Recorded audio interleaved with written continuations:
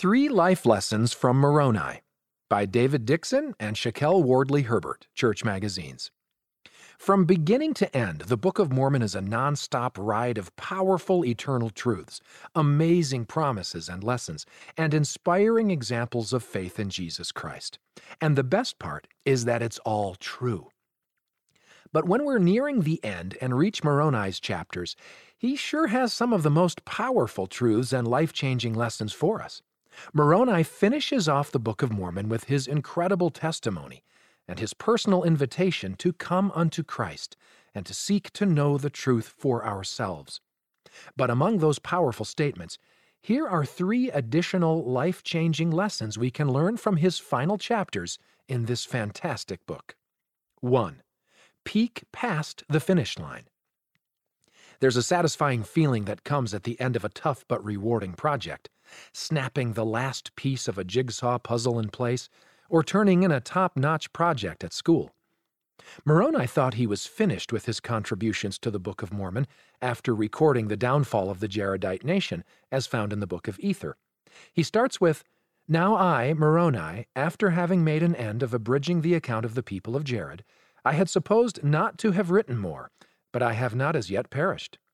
The fact that he was still alive probably came as more of a surprise than you might suspect.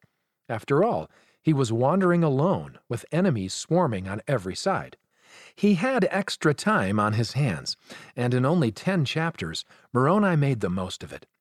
A few of the truths he included are the method of ordaining teachers and priests, instructions for the sacrament, including the prayers, teachings on how to conduct church meetings, a powerful discourse by his father on faith, hope, and charity, and the sacred promise found in Moroni 10:3-5 that teaches each of us how to receive personal revelation about the truthfulness of the Book of Mormon.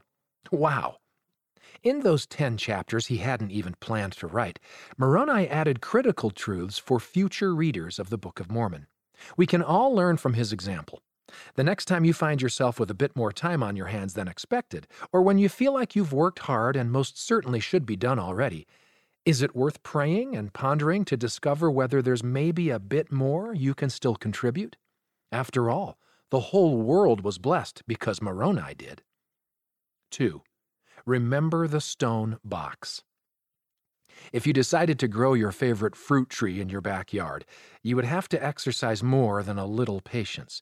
Even if it were the right time of year and you had ideal growing conditions, you'd still most likely be a few years out from plucking the first piece of fruit from your efforts.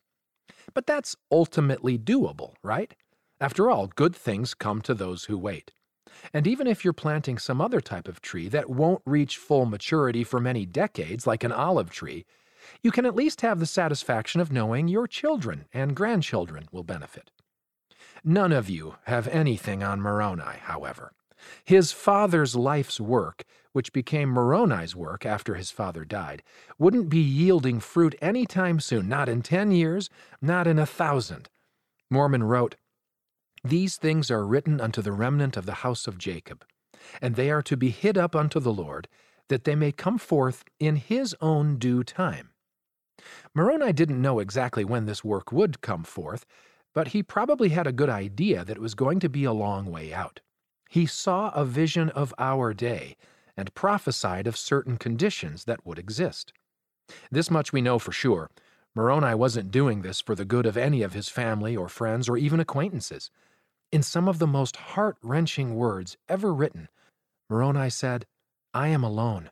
My father hath been slain in battle, and all my kinsfolk, and I have not friends nor whither to go, and how long the Lord will suffer that I may live, I know not."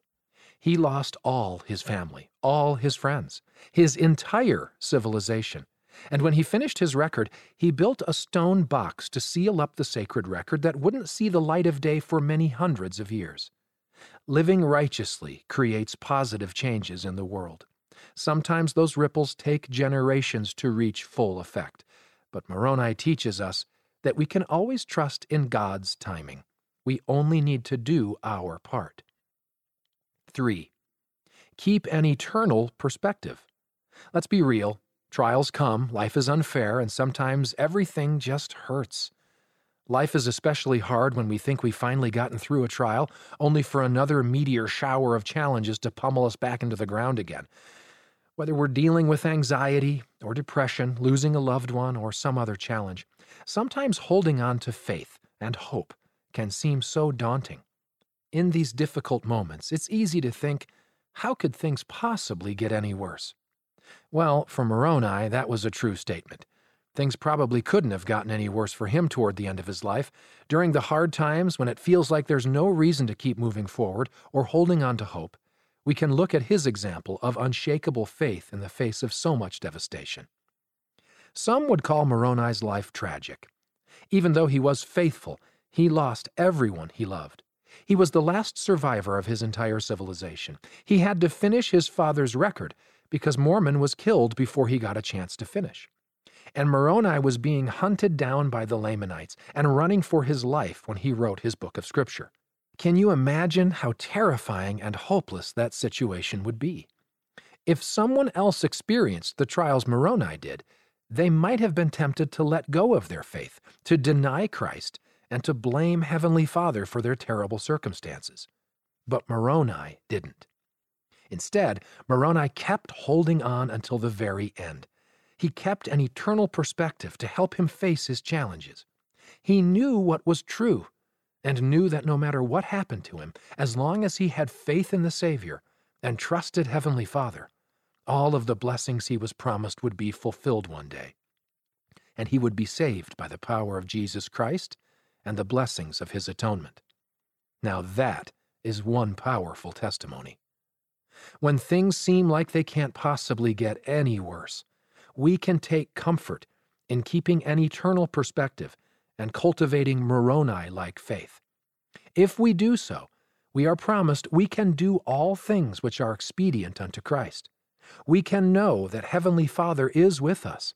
We can trust that His plan of happiness will provide a way for us to overcome every single tragedy we will face in mortality. And we can surround ourselves with the light, joy, and blessings of the restored gospel of Jesus Christ. With an eternal perspective, we always have a reason to hope, and we can trust that one day we will all be able to say, how could things possibly get any better? End of the article, 3 Life Lessons from Moroni. Read by Scott Christopher.